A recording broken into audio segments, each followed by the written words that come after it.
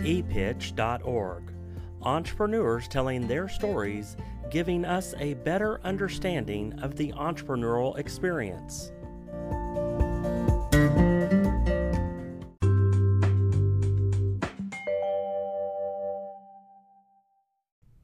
Here we go. ePitch Fast 30.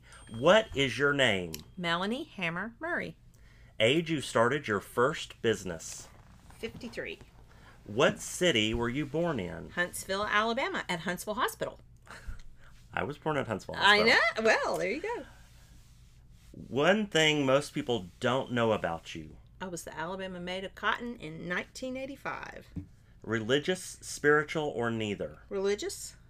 Multitask or single task? Squirrel. I guess that means, I don't know what that means. All over, right? That's right. Introvert or extrovert? I'm a borderline, right smack dab down the middle. Myers-Briggs.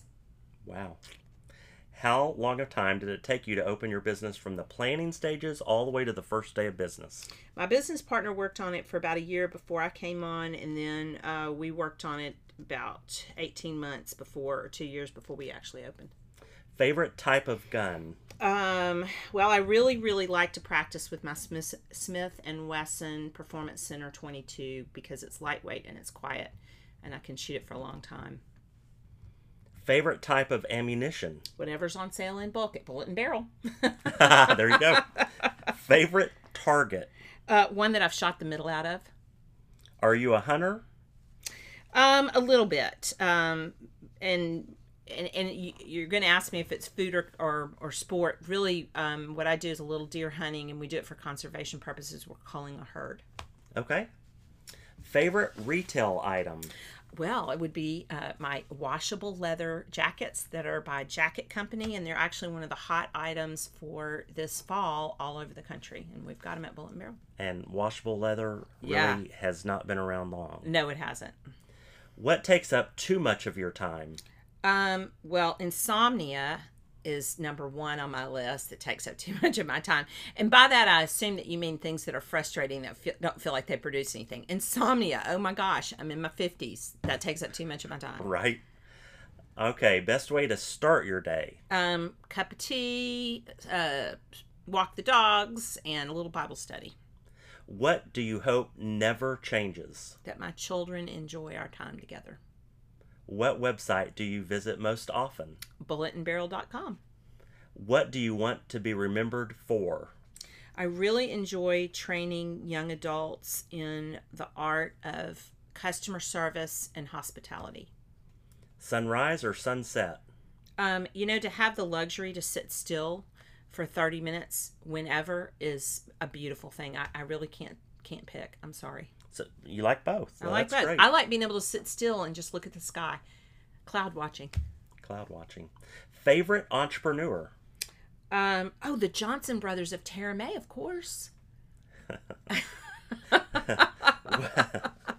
What keeps you up at night? Encounters with people. When I play them back in my head in the middle of the night and I go through that woulda, shoulda, coulda game, that will keep me up. I wish I'd done this, or I should have said that. One piece of advice that your parents gave to you? Nothing good happens after midnight. That's a good one. Yep. Do you see things in black or white or shades of gray? Totally gray and blue. Lots of shades of blue. Because that's like a variation of gray, right? There you go, right. Yeah. A little more hopeful than gray. What is one of your pet peeves? In other people or myself? Well, just in general. So I guess what I am referring to is other people. Bad breath. Bad breath. Plan or spontaneous? I plan to be spontaneous. Late or early?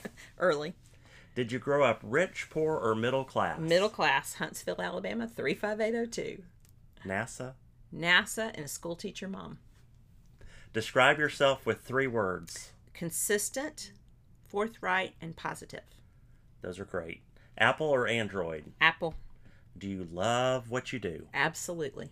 There you have it. Melanie's ePitch Fast 30.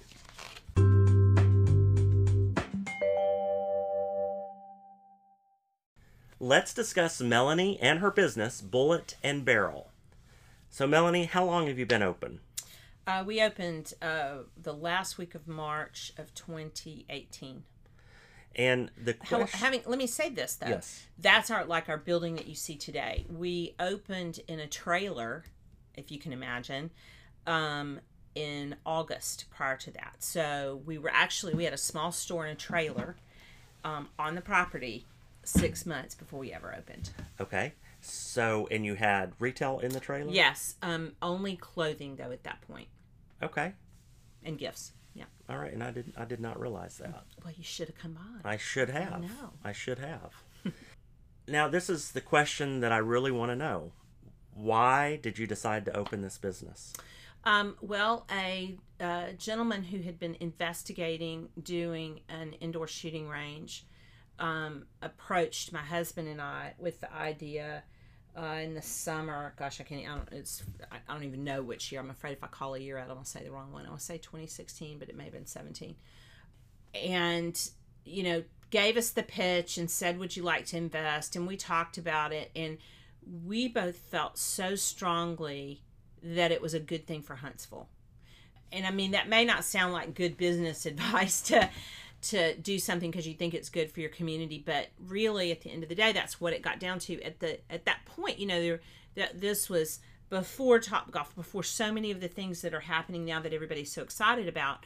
And we didn't really, none of us knew, that they were on the horizon because it was far enough back that we just felt like, it was a good business opportunity. We wouldn't have done it. But also it was good for Huntsville. And I was ready. I had gotten to the point, I had 4 children. My kids were mostly raised and off doing their things. I've got one daughter still at home. I was ready to go to work. And, this just seemed like great opportunity for me also. Well, and I remember whenever that was getting ready to open, you had 100 things on your plate. You were running all over the place. Yeah. And, it's not exactly easy opening up a business. Now, your business also, how many square feet is it? 30,000 is the whole building. So, yeah, we have, I guess, about 5 or 6 revenue streams, although it may not be counting exactly right. So there's a bunch of little businesses going on underneath that roof at the same time. And, in retrospect, I should have simplified that a little bit. But at the same time, I think probably if you'd gone from, because I remember you guys when you were like in that little shopping center over by Stadium Place Shopping Center. Yeah. And if you had gone straight from that into these 2 buildings, that's mind blowing, right? Because before you had maybe 8 chairs. Right. And so you go from there into this, which is kind of what I did. It was probably a little bit much. We could have done it in a more phasal way. In the long run, it's going to be to our good. It made for it to be really hard in the beginning because you're trying to get your hands around so many different things, and it was hard. It really was hard, but I wouldn't trade anything for it. Well, so many moving pieces. Do you mind telling us what the revenue streams are? Yeah, I'll be glad to. The main one, of course, is the shooting range. And with the shooting range, there are 2 things going on. One is we have memberships. So the members get special perks and benefits. But, these are people who are hobbyists, who train all the time, who want to practice. And, regardless... Okay, so we're talking about, let's just state the elephant in the room. We're talking about a business that's somewhat controversial right now, right? Especially after what has happened in the last couple of weeks. These folks are constantly pursuing being better at a sport or at an endeavor. Those are the members. And then we have people that just walk in and they want to practice. They want to shoot the firearms that they already own. Or maybe they're shopping and they're thinking about what their options are. We're one of the few places in Huntsville where you can shoot almost anything that we sell. If we don't have that exact same firearm, we have something really close to it, so you can have the experience of shooting it. Because it's like a car. Once you leave with it, okay, now it's a resale, right? I mean, they're controlled like that. So it's no longer new the minute you walk out the door with it. And we've done the background check and it's yours, then it's yours. So it's not like you can go, oh, I tried it and I don't like it. So it's really important to have the experience of trying the firearm before you decide that you want to shoot it or that you want to own it. So that's one. We have and that's our primary business. We are a shooting range that happens to do some other things, which is what makes us different from what some people would call our competitors here in Huntsville. The other things that we do, we sell firearms. We sell other kinds of sporting goods, the things that go with firearms, holsters, ammunition, all that stuff. We have a men's shop, a women's shop attached to it. We have a room rental business. Like you can come in and rent the Blackstone Hall for a dinner party or a rehearsal dinner or a bachelor party or a meeting. We have people who have their meetings there. And it will hold, depending on what the setup is of the chairs, it can hold as many as about 130 people. Most of the time we have about 80 to 90 in there if somebody's going to do an event in there. We have a couple of other rooms that we also rent besides that. And then we also teach training classes. So all those things are going on underneath that roof, and it's just a lot to get your head around, on a daily basis. And I'm just curious, whenever people are trying out a gun to maybe purchase, mm-hmm. Is that more expensive? Do they have to rent that gun out for a period? Well, we give when they're looking at a gun to purchase, we do some, perks with all of that. We'll walk. One of the salespeople will walk onto the range with a pocket full of ammunition and the firearm, and we'll let them try that gun, and we don't really charge to do that.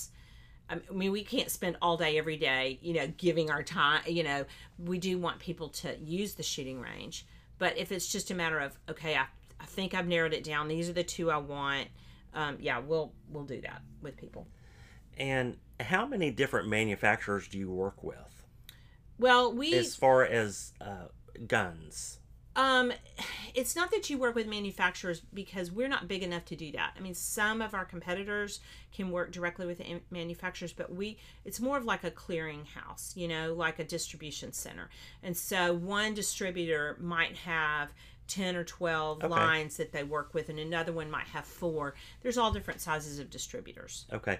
And so when you have people come in showing you a new item that's going to be out in the fall or whatever, you have actually a sales rep? Yeah.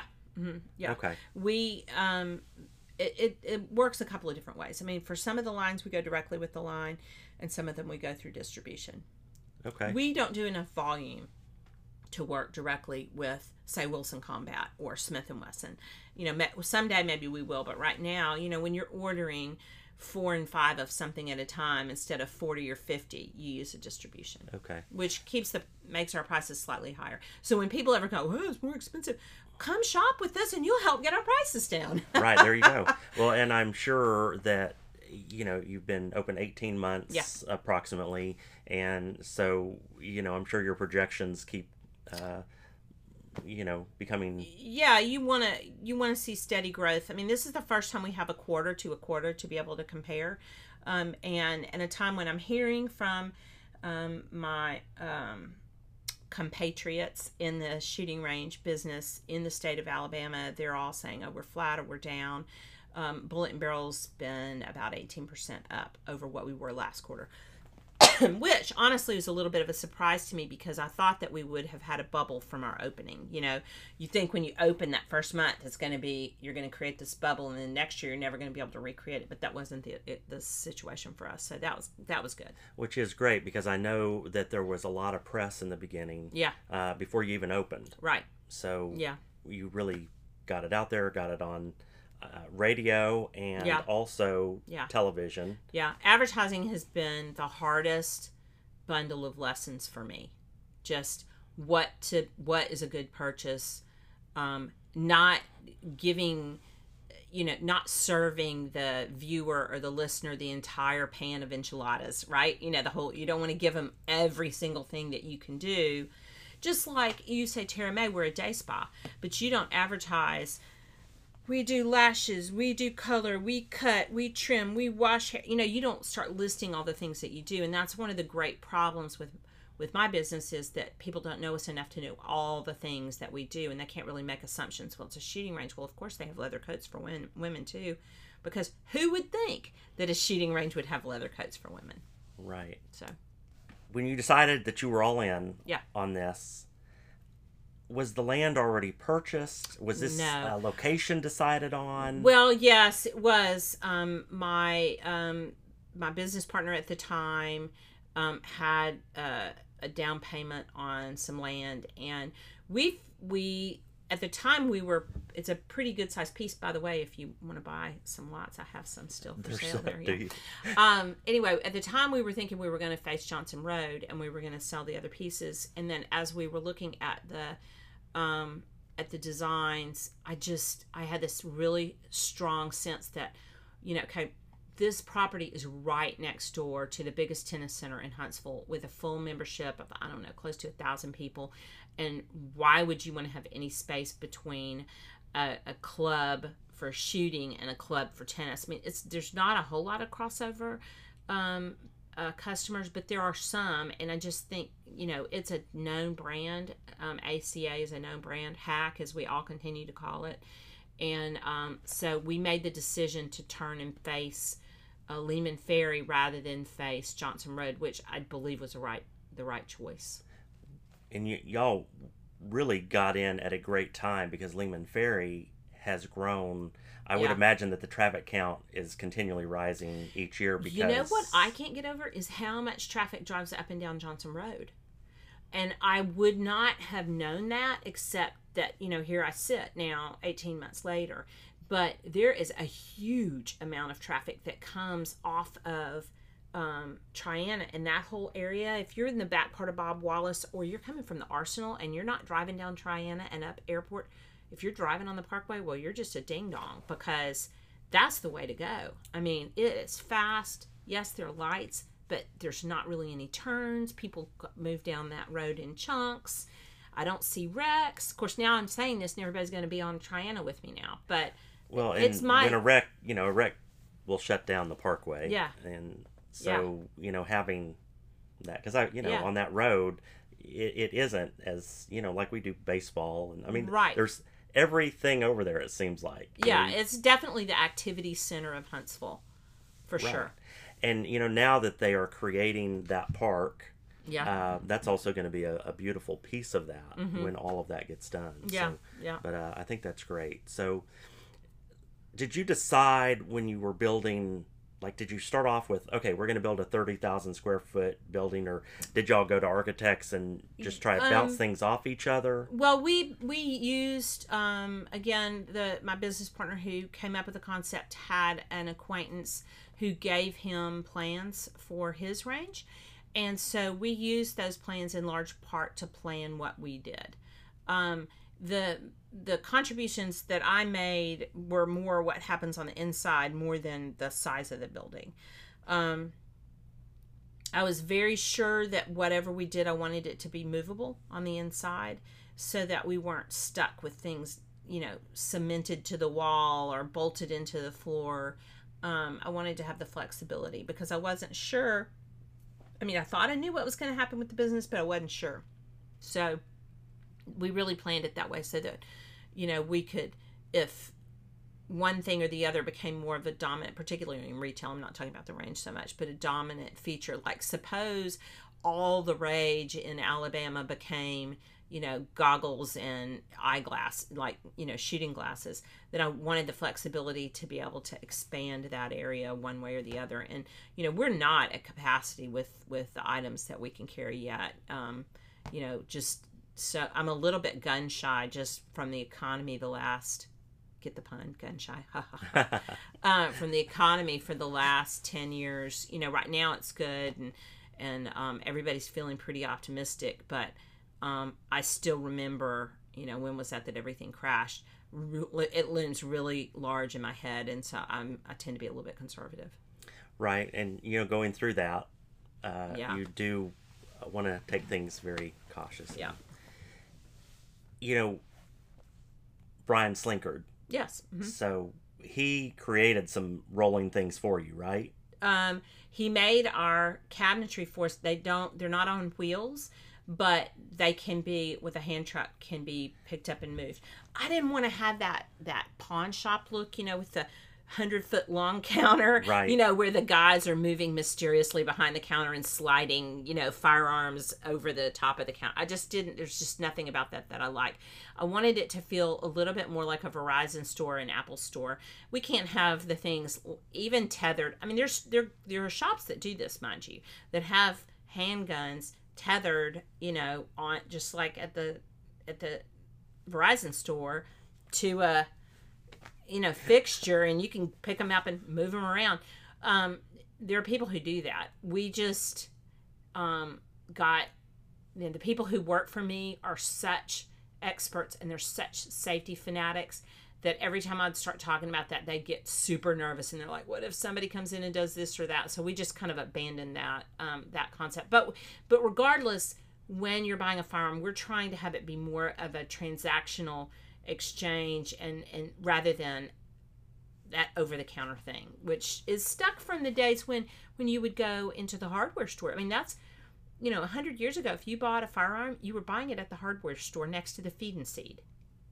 I mean, and so that business, that industry is still dominated by that mindset, you know, like, here's a firearm, here's some cleaning supplies, here are your seeds, and here's a bag of nails. I mean, they still think like that. And, you know, it's nowhere is it more evident than when you start trying to shop with the POS systems and look at the POS systems that are geared towards the firearms industry. And they're just so backwards and ridiculous and hard to deal with. POS systems. Yeah, it stands for what it stands for. Yeah, we all know what it stands for, right? Right. Well, were there any delays I'm sure there were delays, but were there any major delays in building the building and getting open? Well, there was a hurricane the month that we started. That was that August. What hurricane was that now? I can't remember. The last one. And it rained and it rained and it rained, and I would just sit there, and the water would rise up around the trailer, and I'd think, are we going to float off? You know, that was rough, because at the same time, when you're building and there's a major weather event, you know what's happening, because that always happens, like when you're building a house, right, or a business. Oh my gosh, you know, plywood's going up, sheetrock's going up, and it's just killing you, and there's nothing you can do about it. But so yeah, we had that. Yeah, I mean, everything that you build is going to have delays. You know, everything it is. And I think, you know, in retrospect, just like if I ever have the blessing of building a house again, you know, I'm going to, in my mind, I'm going to set 20% aside to know that's just the screw up money, you know, that, you know, something's going to go wrong, and so you're going to have to fix it. And at that point, you've already committed, and it's not like you can do anything about it. You've just got to keep moving forward. So, well, and I remember when we purchased that land in Jones Valley. Yeah. And September 11th, 2001 oh, my happened. stars. Yeah. And what I remember It's been 18 in those years. delays Yeah. is that there was a steel shortage. And we couldn't get steel in to build the building. Mm-hmm. And, you know, some of that stuff can make you not even be able to start your business. Right. So it was, that was one of our biggest challenges. Mm-hmm. So, you know, I think sometimes you think that, you know, here's A to Z, we're going to get there and there's not going to be any issues. But generally there are going to be some setbacks. It's just depending on how much of a setback is it going to be and how are you going to overcome that to continue through. Yeah, and you know, when it's you, it feels so much, it's like it has teeth, you know what I'm saying? And at the same time, you know, here you're talking about 9/11, I'm talking about a hurricane, and you can't help but feel, oh, here I'm whining about this hurricane, but there are people who are losing their homes. I mean, you just constantly have to keep, you know, you have to pull yourself back and keep it all in perspective. And like I said, I think anytime you're going to start a building project, and maybe this is true of businesses in general, whether even if you're going into a building that already exists, but anytime you're starting something like that, you've got to plan for screw ups. You have to. And you know, probably 20%, if it's building or refurbishing or whatever, is probably about right. And you know, that's just the way it is. It made you shake your head. Well, if only it was only 20%, right? Sometimes that's the way it well, feels. and you know, you do have to plan and really think about it. Mm-hmm. And you know, and I think when you're taking it one step further, where you're not going to just lease, where you're going to build, and you got to take those things into consideration Right. on what the long-term impact could possibly be Yeah. moving forward. So, How long is it going to take me if I buy this, you know, mega air conditioning system versus the standard air conditioning system? How long is it going to take me before I pay it off, or until it's paid for itself? I think one of the big, struggles is remembering need versus want. When you're starting from scratch, do I need this or do I just want it? right, and good to probably bounce it off other people. Yeah.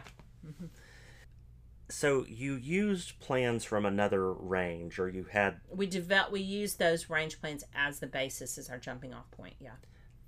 So I would imagine that creating a space for a gun range is not easy, because you're going to have to use certain materials Right. for Yeah. the bullets not to penetrate the walls, and Yeah.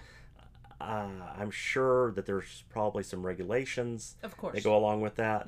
So can you talk about that a little bit? Like, how do you make a safe building, and then what did you have to do to get your licensing and all of that for bullet and barrel? Well, just in terms of construction materials, I visited, I want to say somewhere between 15 and 20 ranges all over the South.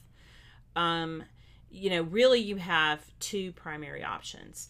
You can do concrete block or you can do tilt-up concrete. Tilt-up concrete is more expensive on the front end, but it is cleaner.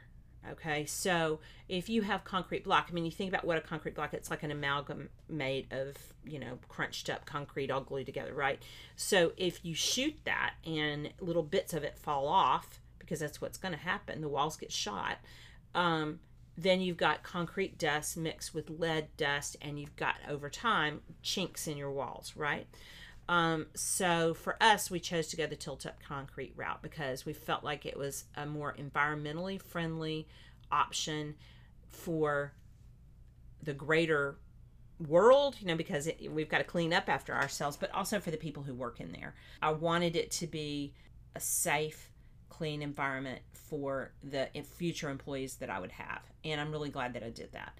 I don't regret that at all. It's more expensive, like I said, but I think that was the right thing for us to do.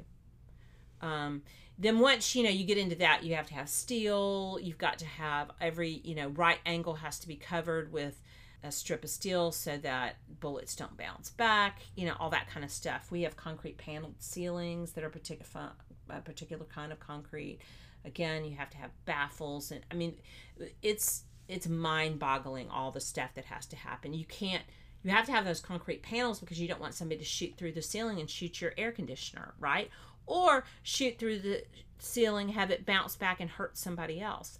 We're one of the only shooting ranges, I'm trying to think, there might be one other, that has totally enclosed stalls. Now, by that I don't mean the front and the back are not enclosed, but overhead. So our stalls are deeper than other people's and wider. But then overhead there's a little kind of roof on each stall, so that if Charles is in lane 7 and Melanie is in lane 8 and I'm shooting like a mad woman over there, my brass is not flipping over the top of the little wall and coming and hitting you in the back of the head, which happens. Now, it's not fatal, but it's incredibly disturbing and disarming when you're, concentrating. For sure. And you've got somebody else's hot brass clunking you down the back of your shirt. Nobody likes that. So, again, it got back to the environment, not just for the people who work there, but also the people who were using it as customers, because we did that. It's quieter, it's safer, it's cleaner. There is not a cleaner range in Alabama. We recently got a 5-star rating from the NSSF, which is a huge deal. There are only 40 of those ranges in the country. So, and I saw that, and I was going to ask you about that, because Yeah. that's pretty important, and only being in business for 18 months, too, Yeah. already starting to get awards. Right. And it's hard to do. I'm sure there's something like that in the world of salons where, there's a list, you have to have all these different things, and, your employees have to have certain kinds of training, and there has to be a minimum amount of signage, and, all of these things that go into it. And, it took us about 6 months to get everything in place. And you wouldn't think it would take that long, but you're doing it while you're operating a regular business. And sometimes it's that, you're talking about what's frustrating. Sometimes it's the little things, like how long it takes you to get your stationery ordered. You think, oh, I should just be able to push a button and this happens. But I don't know, I rarely have 10 or 15 minutes to go by that somebody doesn't ask me a question, or I get a phone call or whatever. And so sometimes it's the little stuff that takes me forever. Right. You're laughing because you know what I'm saying. It's that. Right. Yeah. It's all the interruptions throughout the whole day. Yeah. Which are good. I don't ever, I never want my employees to feel like they couldn't ask me because I'm too busy or too upset or too frustrated or too intent on. I mean, I really try hard to be available to them all the time, not to mention my customers. Right. Not my customers, our customers. Well, what all do you have to have in order to open up a gun range? Well, if you're going to sell firearms, you have to have an FFL. So you go to I'm going to use lots of alphabet words here. Go to the Alcohol, Tobacco, and Firearms, and you file for an FFL, which is a federal firearms license, and they're different kinds, so you got to make sure you get the right kind. And does it take a long time to get those approved? Yes, it does. And sometimes it takes longer than other times. It just depends on what's going on in the political climate. If you were trying to get your FFL last year when the government shut down for 6 weeks, I mean, you want to talk about frustrating. Can you imagine if you had been trying to open a business during that time and they're like, oh, sorry, there's nothing we can do. We had customers who were applying for, gosh, all of a sudden I'm forgetting the right term, not suppressors, but it's similar.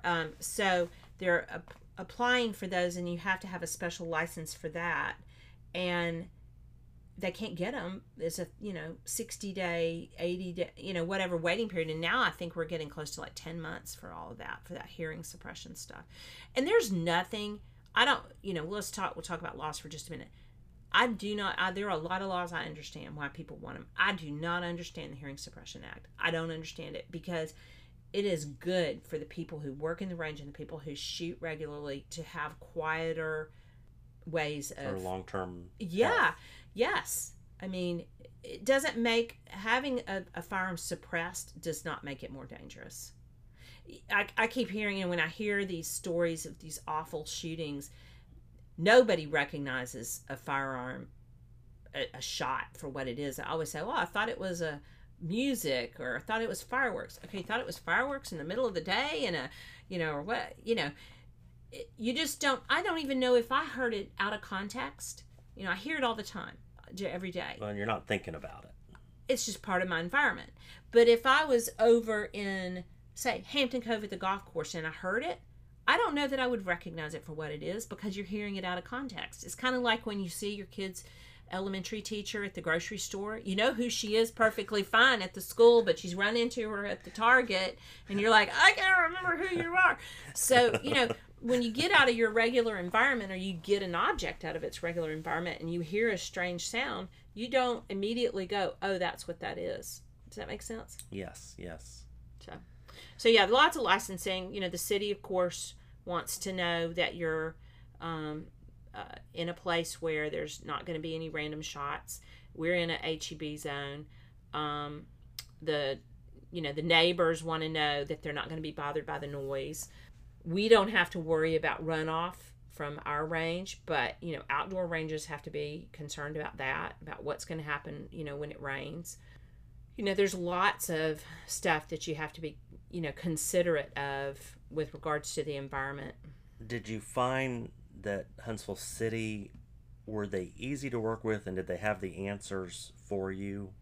Well, I don't think anything you do with the city is ever easy. They were not unkind. They weren't unfair. It was a matter of, there are these 15 things you have to do and these questions you have to answer, and we went and answered them, and we did what we had to do, and it was fine.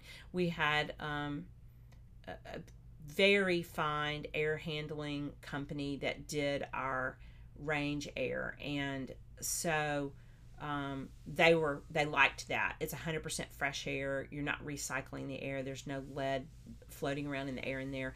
I don't know if you've ever been in a shooting range, but sometimes you go into one and you'll shoot and you'll come out and it's just gross, but you'll have black boogers because you're breathing in lead laden dusty air, and that doesn't happen with us. Well, that's great. No black too, boogers right? at Bullet So- Barrel. Could I do a billboard with that? Exactly.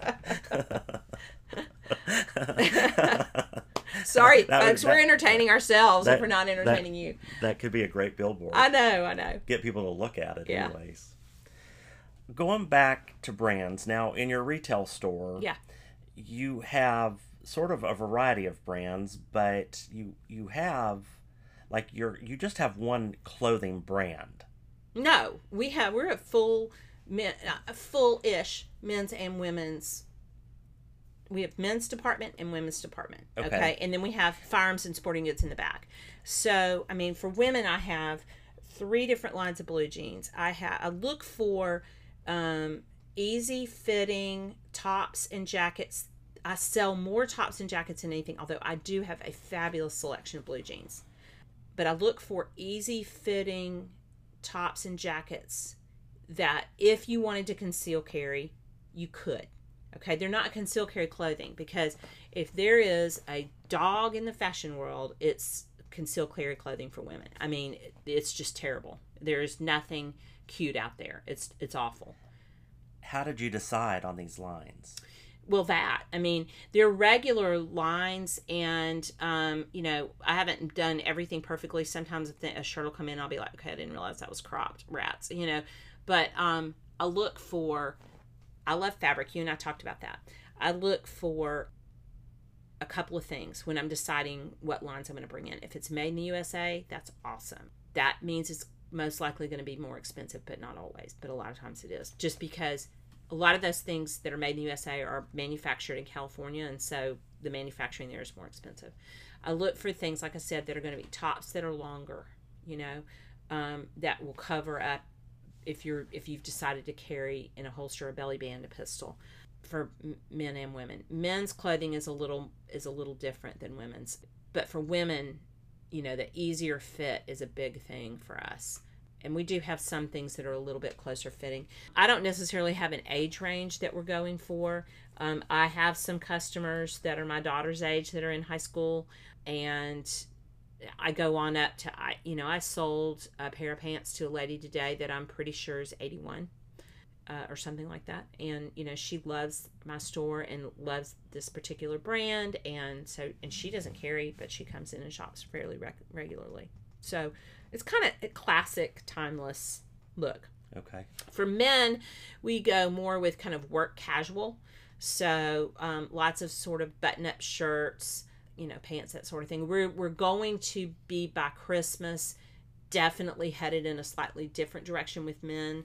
You know, I've said the thing about Huntsville is, okay, 100 years ago, I worked in a men's store. So I worked in a men's store called Reed's, which was in Mason's Plaza on the remember Parkway. it. Yeah. So that's where I learned, you know, cut my teeth on customer service. But Huntsville has changed so much in the way that they dress since that time, because we were selling sport coats and, you know, fine belts and shoes and beautifully not handmade, but needle stitched Gitman Brothers shirts and, you know, all this really good stuff. Men in Huntsville do not dress like that anymore. There are a few, but by and large they don't. And I find what I see is men wear less expensive pants, and maybe their wife picked them up at Kohl's or someplace like that, and then they will oftentimes have a nicer shirt on. So, you know, you kind of have to figure that out. But we're definitely leaning in more of a little bit of a sportier line going forward for Christmas. The police in Huntsville, Yes. you really support them. Yes. And can you tell me about your involvement now with your business and helping them actually get better at what they do? Well, they have their own range, and that's one of those things that when we build tires, we didn't know was going to happen. So they have their own range. It's an outdoor range. We don't see them quite as much as you would think, because, you know, think about it. If you were a professional golfer, you know, when you had some spare time, would you go to the golf course? Right. Probably not. So they spend a lot of time training. So they don't come so much to just, you know, hang out. I do see them. I see them on Wednesdays, particularly because they can shoot for free on Wednesdays in our range. I would say probably in any given day I'll have 2 or 3 coming in, but on Wednesdays in particular we'll have a lot. They have some meetings there. We don't charge them to do that. They are going to start doing some of these community active shooter awareness classes, which are free. They're going to start doing those once a month, starting in September at Bullet and Barrel. We are so conveniently located for that, and it's an easy place where community watches can come in. And again, that's going to be free. That's just going to be something that we do for the community, and that the police teach that class. But yeah, we really do try to support them in the military as well. I mean, I have a son in the Army. I completely support what they do, and it's really, I'm supporting the individuals.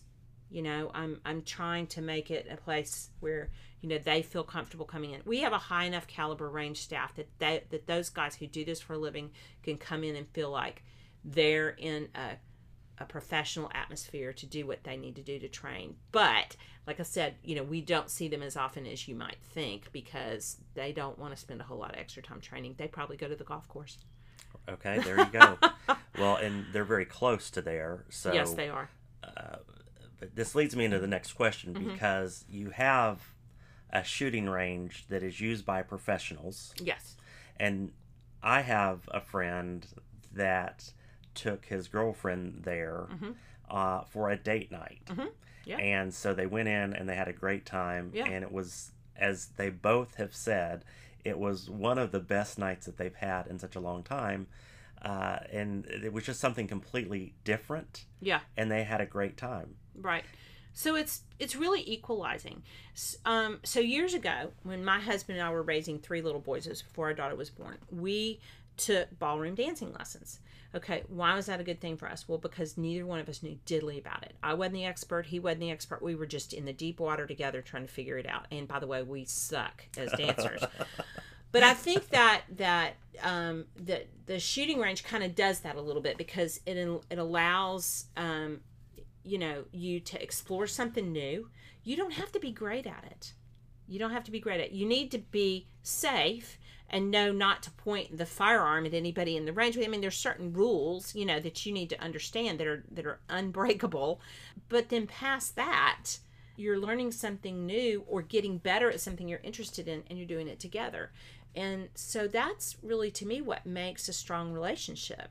It's not a me thing or a you thing. I'm not going, I'm going to use the golf course again. I love golf, by the way, but I'm just using it because it's not me going and watching you, the man, hit the golf clubs.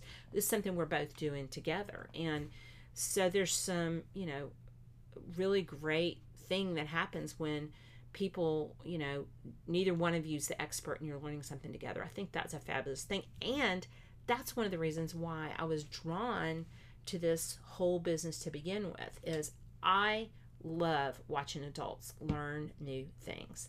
I think that is about the most fun there is.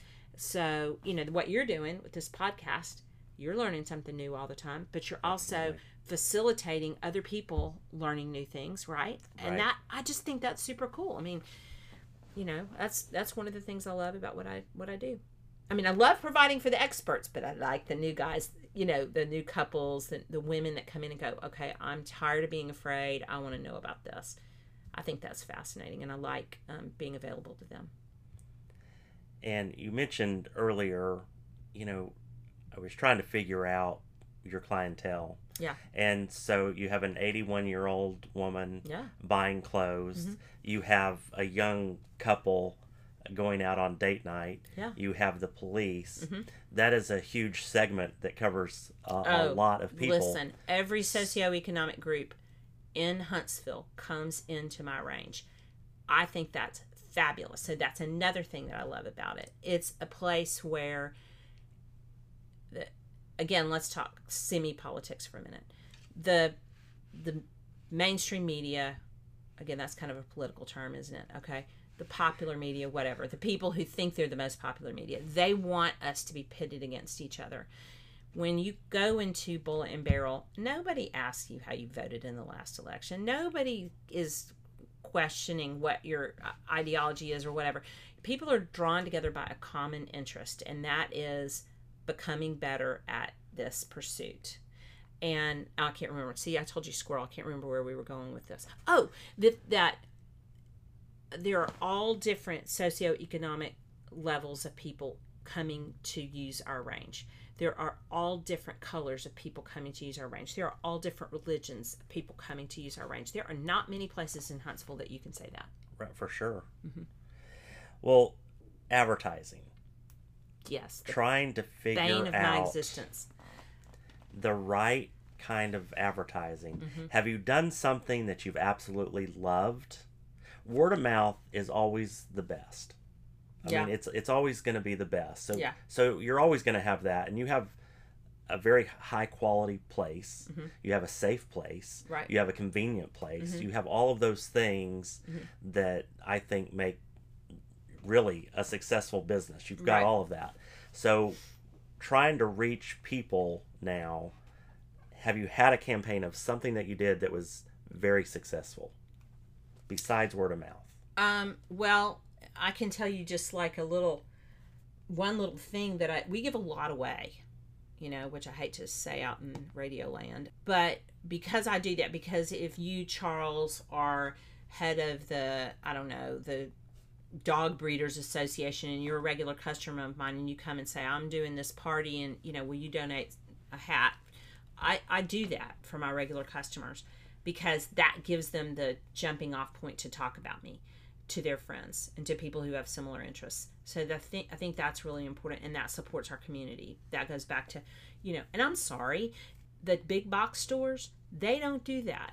So if you are a customer who frequents big box stores and you have the opportunity to go to a local store and get essentially the same thing for essentially the same price, shame on you if you go to the big box store. And even if it's slightly more expensive, do you not realize that you're paying for it in some other way? So, you know, I really encourage people to use local businesses. So I think that's part of it. But I would say the other thing that we've done that for us, for our business, that seems to be working is billboards seem to be working pretty well, which is a little bit of a surprise. Television completely didn't work at all. I have to say I didn't think that it was going to work because I don't think that I can't tell you the last time I watched regular TV. I mean, unless it was a sporting event. I just, you know, we get on whatever series we're watching and we speed through any commercials and all that. I think that, you know, talk radio has been big for me. Billboards have been big for me. And then being generous has been big for me. Okay. Is there anything that you did, and maybe you just answered it, that you would not consider doing again? Yes, but I'm not going to tell you what it is because I don't want to hurt the business. Okay, that's fair. Yeah, that I think. But you learned from it. Absolutely.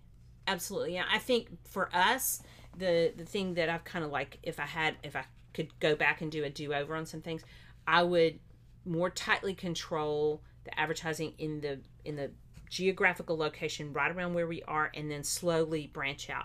But if you are coming in and you're opening in a particular part of town, if you start with your advertising, I mean, unless you have the biggest advertising budget on the planet, like Topgolf did, right? I mean, I can't compete with that. You need to start close and then build out, you know, like ripples, rather than scattering all over across all these different, you know, zip codes and venues, or not venues, but mediums, all that, you know, keeping it tighter, I think is important, and then building from there.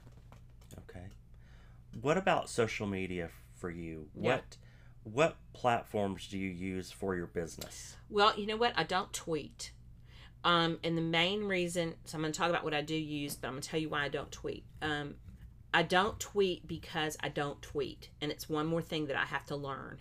And I just haven't had time to do it yet. And maybe I will at some point. But we don't do that. We use Instagram a little bit, not a lot. We need to do that more with our clothing. But because Instagram and Facebook are owned by progressive, liberal people, they do not allow advertising on their platforms. So I can post all day long, but you know how you have the opportunity to say, oh, you know, do you want to boost this post? Yes. I can't do that. And I learned it before I ever opened. Before I had an FFL, when all I had was a trailer over there on the corner of Lehman Ferry and Johnson Road, and I wanted to boost that we'd gotten some new scarves in. The name of my business is Bullet and Barrel, and there's a landing page for a website that says indoor shooting range coming soon. And because of that, they blocked me and they banned me, and I will never be able to advertise. So now, is that also the case with Instagram? Because isn't Yes. Instagram owned by Facebook or that whole? both of them. Okay. Yeah. So is there another social media? There will be. There is another social media that I can't remember the name of it, that some gun, firearms people are starting to use more. Okay. But I doubt, when you're the copycat, are you ever as big? I don't see how anybody can compete with Facebook right now. I mean, I think Facebook it's the 800-pound gorilla. I don't think anybody. And I keep hearing, it's fading. Well, maybe it's fading with my daughter's age, but I mean, my number of friends is growing. I mean, I have 5 to 6 people on my personal every day, and sometimes I'm like, okay, wait a minute, who are you?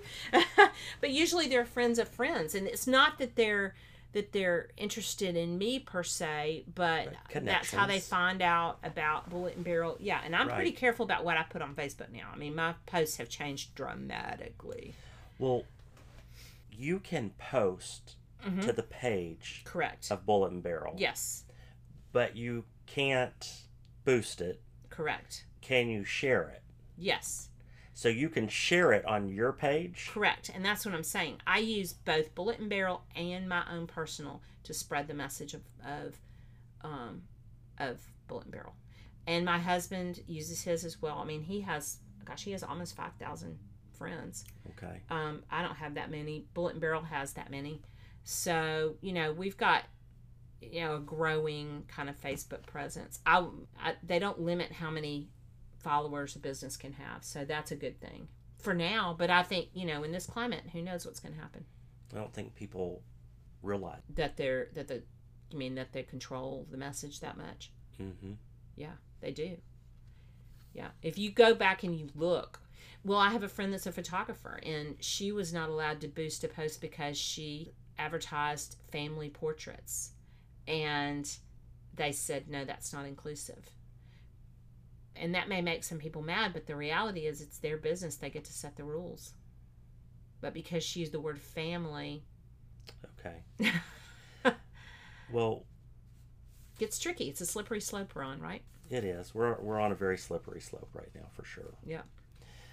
Your website. Yes. Didn't you kind of do your website? Didn't you? Yeah, the funny thing about that is, so again, my POS, and we all know what that stands for, is the host for my website. And so we're not changing that anytime soon, but by I think next summer I'll be using a different host.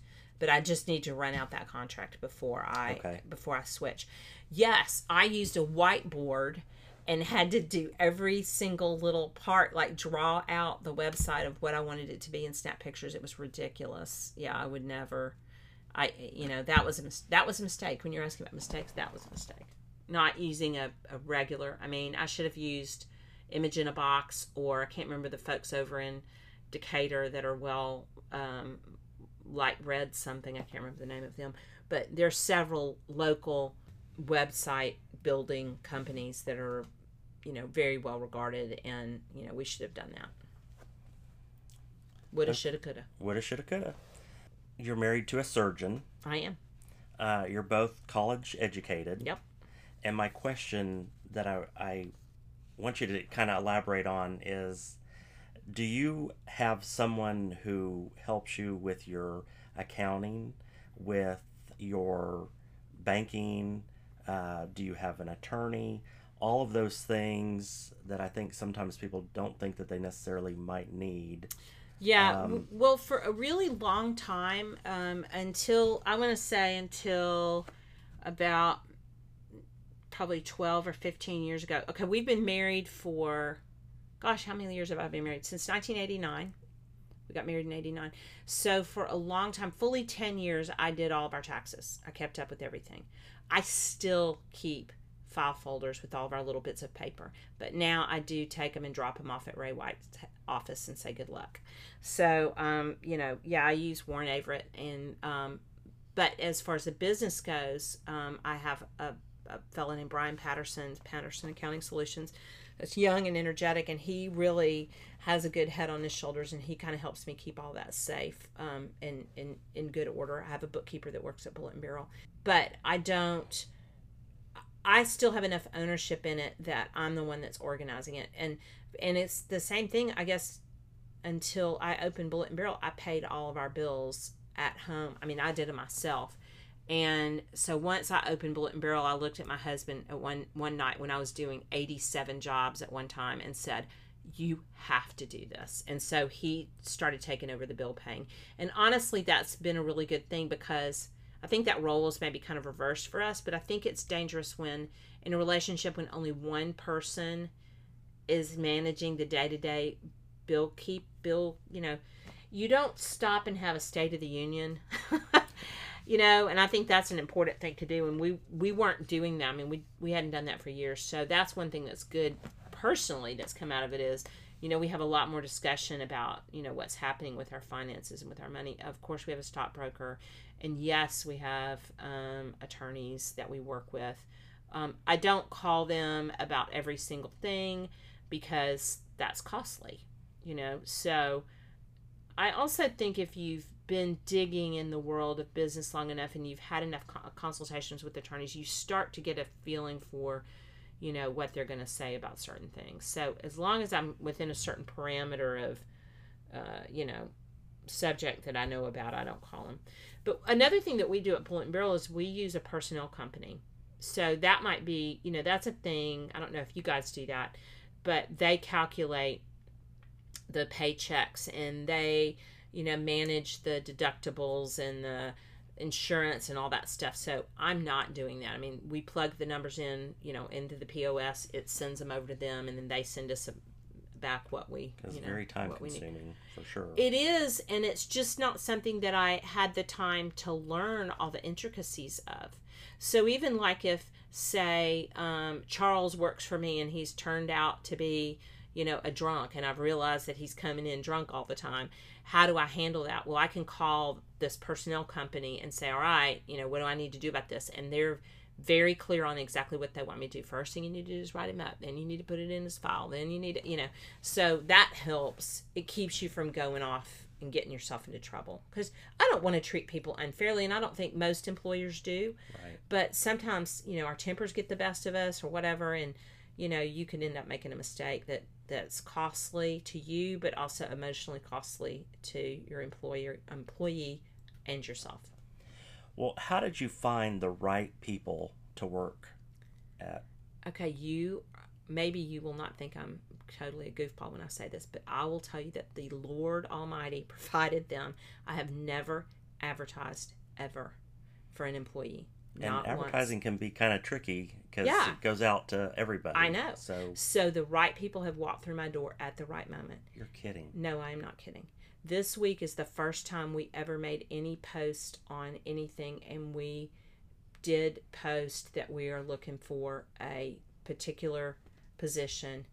This is the first time we've ever done it. And honestly, if they'd waited 2 more days, I had 3 people in the last couple of days say, hey, I know somebody's looking for a job. So if they'd waited a few more days, we would have been able to keep our record up of never having posted. But we've never had to do that. I mean, and I have 23 employees. So the right people, I've had the luxury of being able to have my choice. And I don't have to just take everybody that comes. It's not like they've come through the door and I'm like, oh, you're my only option. Right. It's just been really a miraculous thing. And, and we're not all just alike. And we have come from all different backgrounds. I have a fair number of retired military, a couple of retired police officers, a housewife who's really meticulous that had done some bookkeeping on the side, and lo and behold, she's awesome. And she was my friend when we were 3 years old. Oh my goodness. I ran into her at the grocery store and we started chatting, and I was like, you know what? Come talk to me. And, here we go. That's weird, isn't it? It is, but wonderful. And maybe not a coincidence. Not a coincidence. Okay, so I don't want to get political here. Right. Which means you do. But anyway, go ahead. Well, I'm teasing you. You know, in this country right we now, have to get a little bit political because of the topic. We are in times that are very polarizing. Correct. And so the Second Amendment, it comes up, I think, every day. Yeah. And, you know, what is your thoughts on the Second Amendment and, you know, as far as limiting gun ownership or bump stocks or all of that? I know, you know, people are all over the place on that. And, you know, then we have mental health issues. We have so many things going on. And I just want to know what your thoughts are on that. And you know, now you have a gun range, which, right, you know, actually makes people be able to become better at their jobs. And you're providing a great service. Right. So how do you balance that? And well, let me start by saying this, because what I want to point out to people when we start this conversation is they're, by and large, firearms are legal, right? Ammunition is legal. And now, granted, and we're not talking about the extreme things, machine guns, bump stocks, those things are already illegal. No, you can't go and get one. The regular person can't go and get one. Right. So that aside, right? We're not talking about that. Even if you hate firearms, you don't like them, and you don't ever want to be in this room with one, you know that they're legal. And you would have to agree with me on this one point. If a person is allowed to own one, you would surely want to know that they're practicing and planning on using them safely. When people come into shooting ranges, they're having respectful, responsible conversations. Now, I can't speak to other shooting ranges. I don't know what happens in other shooting ranges. I'm just telling you that at Bullet and Barrel, all day long, we talk safety, safety, safety, safety. When customers come in, even if they're experts, I will frequently, I'm not a gun salesperson, I kind of start the conversation a lot of times, or I'll butt in, but I'll frequently say, so how are you planning on using this? Or, you know, what's you're looking at a handgun, or how are you going to carry it? Or, you know, are you planning on carrying it? I mean, there are conversations that we can have on the side that revolve around safety. My biggest one is, how are you going to store it? The number one growing segment of the population are women who are purchasing firearms, and they're no longer waiting for their man in their life to provide the little lady with a firearm. She now has a place where she can go, and she feels valued and important, and that she'll be taken seriously, where she can go and buy her own firearm for herself that she picks out by herself, because guess what? She has her own money. Right? So that's different than 75 years ago. Remember I talked about the feed and seed store that sold guns on the side.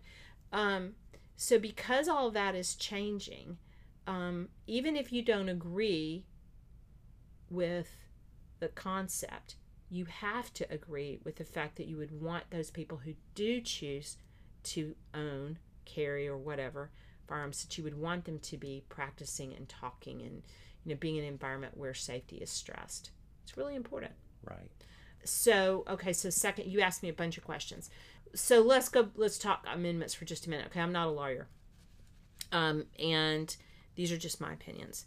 I tend to be a centrist in a lot of things. I laughed and said, when you said what, you know, shades of gray, black and white. I mean, listen, I am gray, blue-gray all day long. There are certain products that are out there that I don't understand either. The bump stock thing. I mean, I've never had someone, I have yet to have someone, is the way I should say that, say to me, oh yes, that's a really valuable thing and this is how I would use it. I have not had anybody say that to me yet. From what I can understand with regard to bump stocks is they sacrifice accuracy for a lot of spray. I'm not around people who think that's great. Now, are there people out there who think that's great? Probably, but I don't know them.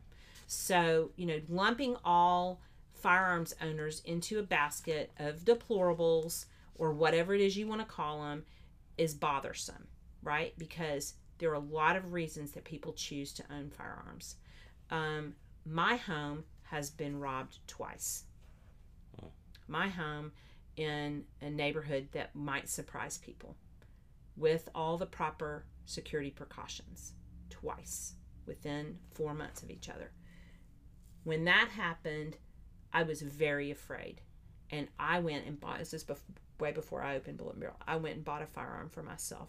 But I didn't have anywhere I felt safe practicing it. And the times that I did shoot it, it made me feel very uncomfortable. And in fact, when I opened Bullet and Barrel, one of the first things I did was trade that firearm in because it was not a good fit for me. But I understand the fear. You know, we didn't have handguns the whole time my children were growing up just because we didn't have them. Where would we have shot them? I wasn't going to go to the places that were available to me here. I would not have felt comfortable going by myself. And there weren't date nights. There wasn't that option. You know, I understand the fear. I'm a mom. I get it.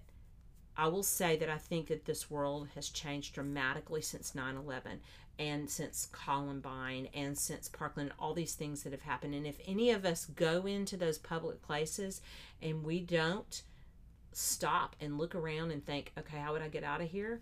Then we're probably living in la la land. And it's not that you're being freaky weird. You just need to stop and think, how would I get out of here? Because remember, before this, what were you worried about in a theater? A fire. Right. I mean, there's always something, right? So you need to look where are the exits. You get on an airplane, you look where the exits are. I mean, you need to be doing that no matter where you're going. You need to be environmentally aware, conscious of what's going on around you. If you are walking through the parking lot and your face is stuck down to your cell phone and, you know, you're listening to music or whatever, you're not paying attention to who's around you. You are a target for a purse snatcher or something worse. That happens. Anyway, I'm making a short story long, I think. But I think just being conscious of what's around you is really important. And talking about firearms in a safe way and in a respectful way. We don't make light. We don't make jokes. Nothing. You know, it's serious at Bullet and Barrel. I think when we're talking about the Second Amendment, okay, let's talk about that for just a minute. People go, Second Amendment, Second Amendment. Okay, it is not just about the Second Amendment. There are about 4 amendments that we need to be concerned about here. Because at the same time that we're talking about restricting people's ability to own a firearm. And again, we're not talking about bump stocks and we're not talking about machine guns. We're also talking about restricting their speech. We're also talking about potential illegal search and seizure. So 4th Amendment. And the 10th Amendment, which at the moment has shot out of my head. I can't remember what it is.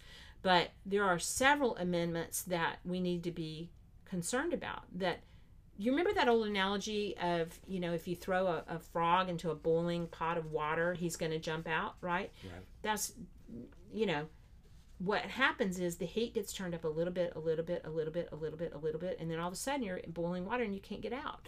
So I think that's really the from what I'm hearing people talk about, that's what they're concerned about. No one wants to sell guns to a crazy person. No one wants to do that. No FFL, storefront gun store wants to be associated with that. They don't want that. They don't want to touch it with a 10-foot pole. I hadn't heard how the individuals who did the most recent shootings, how they got their firearms. My son was getting married that weekend, and I purposely saw what was going on and turned the TV off and said, I can't. This weekend I can't do it. So I haven't completely defragged all of that and kind of sorted out everything.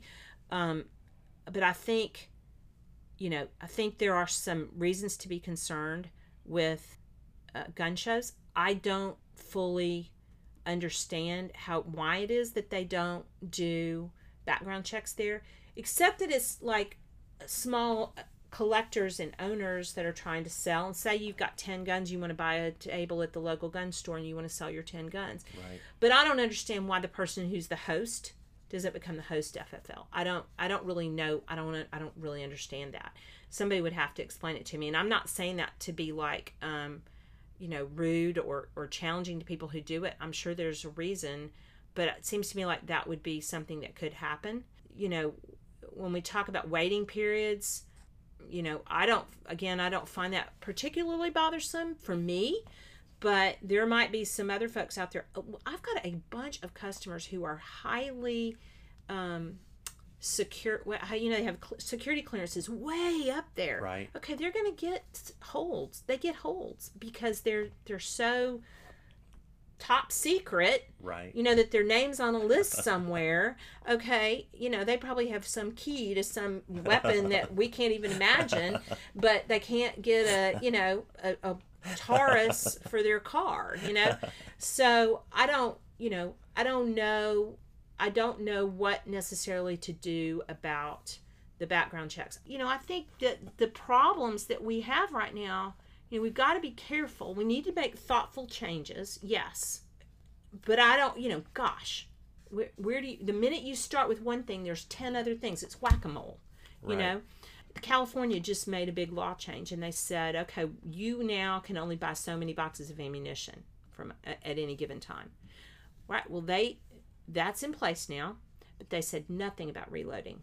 So now you're going to have a bunch of goobers in their garage, but instead of rednecks, I guess it'd be like granola eating rednecks, right? Right. Beach guys in their garage making ammunition. Okay, how safe do you think that is? Right. There's nothing regulating that. There's no rules on how much you can buy there. Oh my goodness. I know there's no easy solutions, and you know, I don't know how we're ever going to be able to solve it.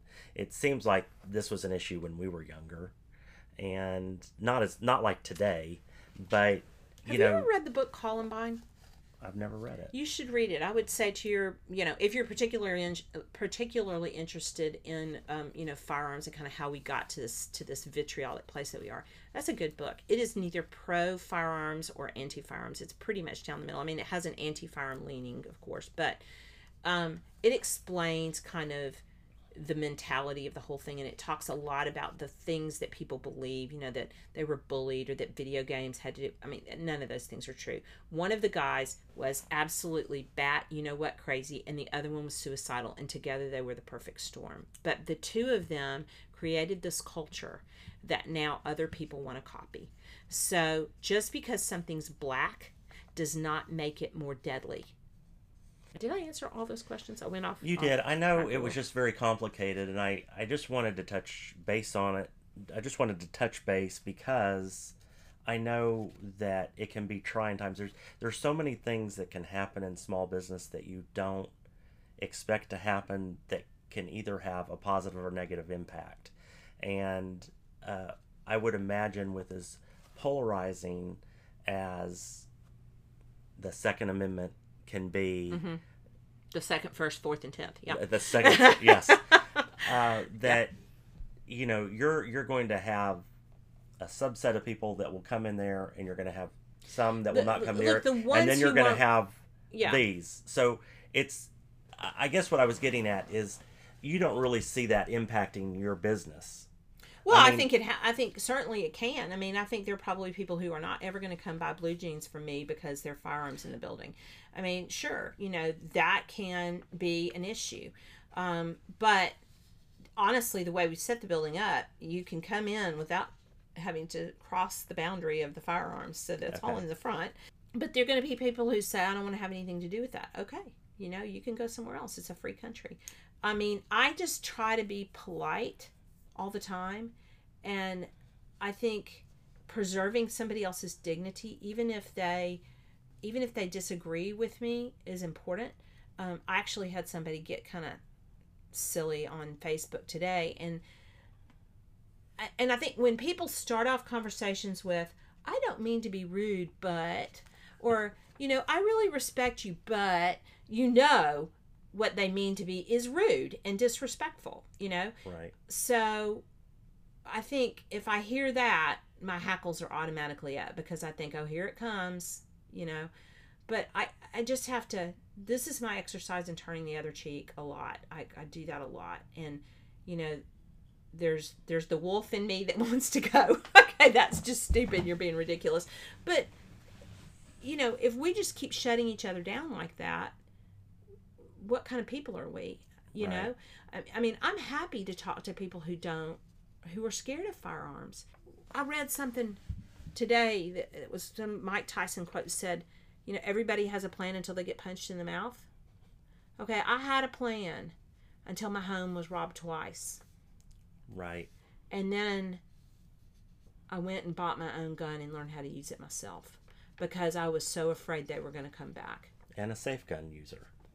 Yeah. You know? And I've learned how to use it safely. So I had a plan, and my plan was to not have a handgun in my home. And then that happened. And now I'm like, well, okay, then here we go. Well, I would like to just say, you know, you have that American flag at your building. Yeah.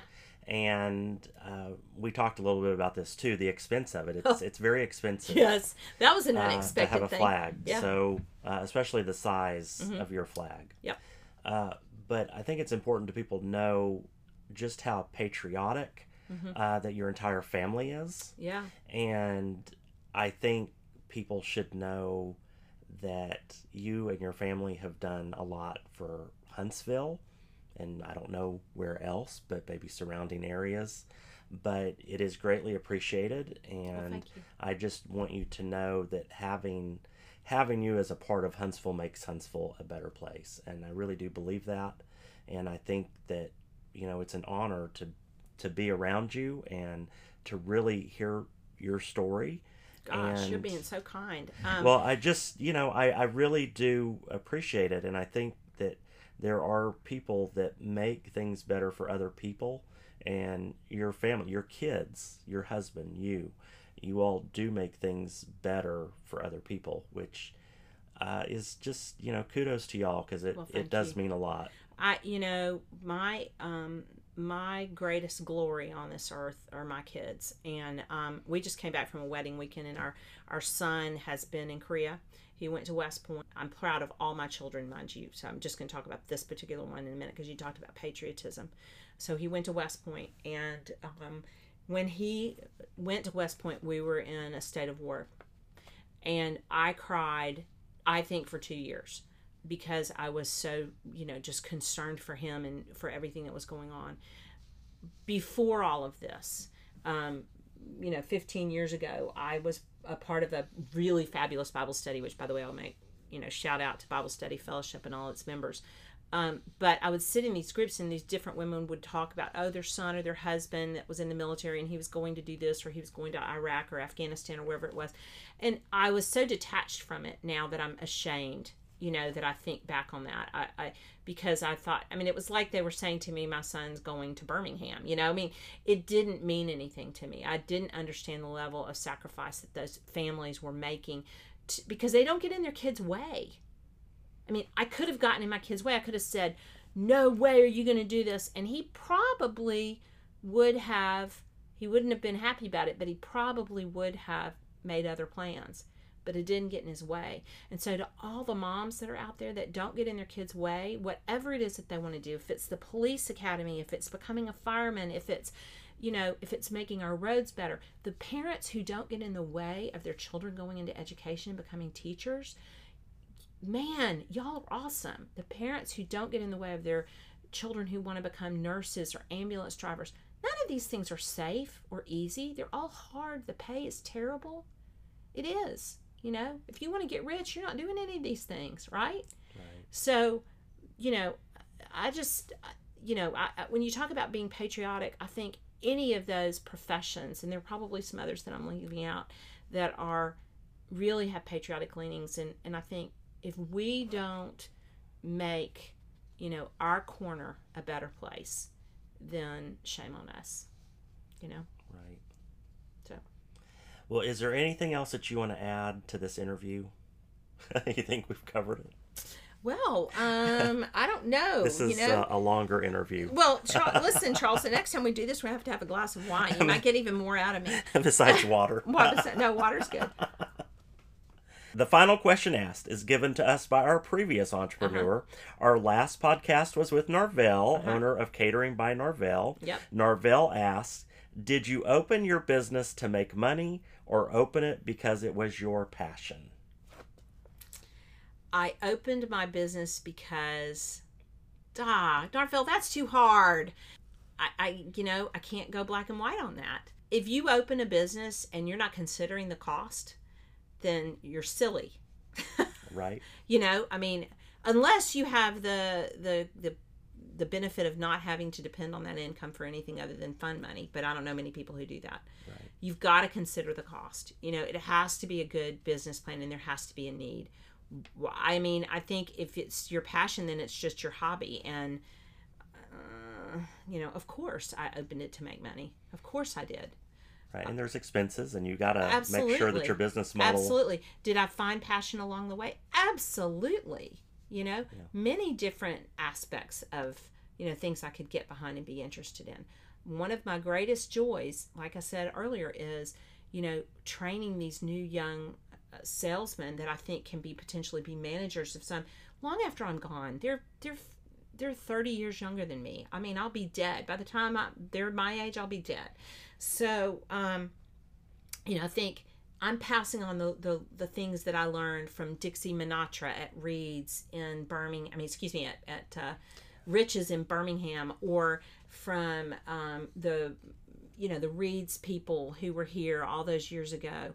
I'm passing on, good manners and good customer service and how to treat other people. And that's important. So, I have a passion for that. Well, that's great. You have a great story. So, all right. Well, as we close, Melanie, please write down your last question for our next guest and tune in to find out how they will answer it on the next episode of epitch.org. And thank you a bunch. You're welcome. I enjoyed it.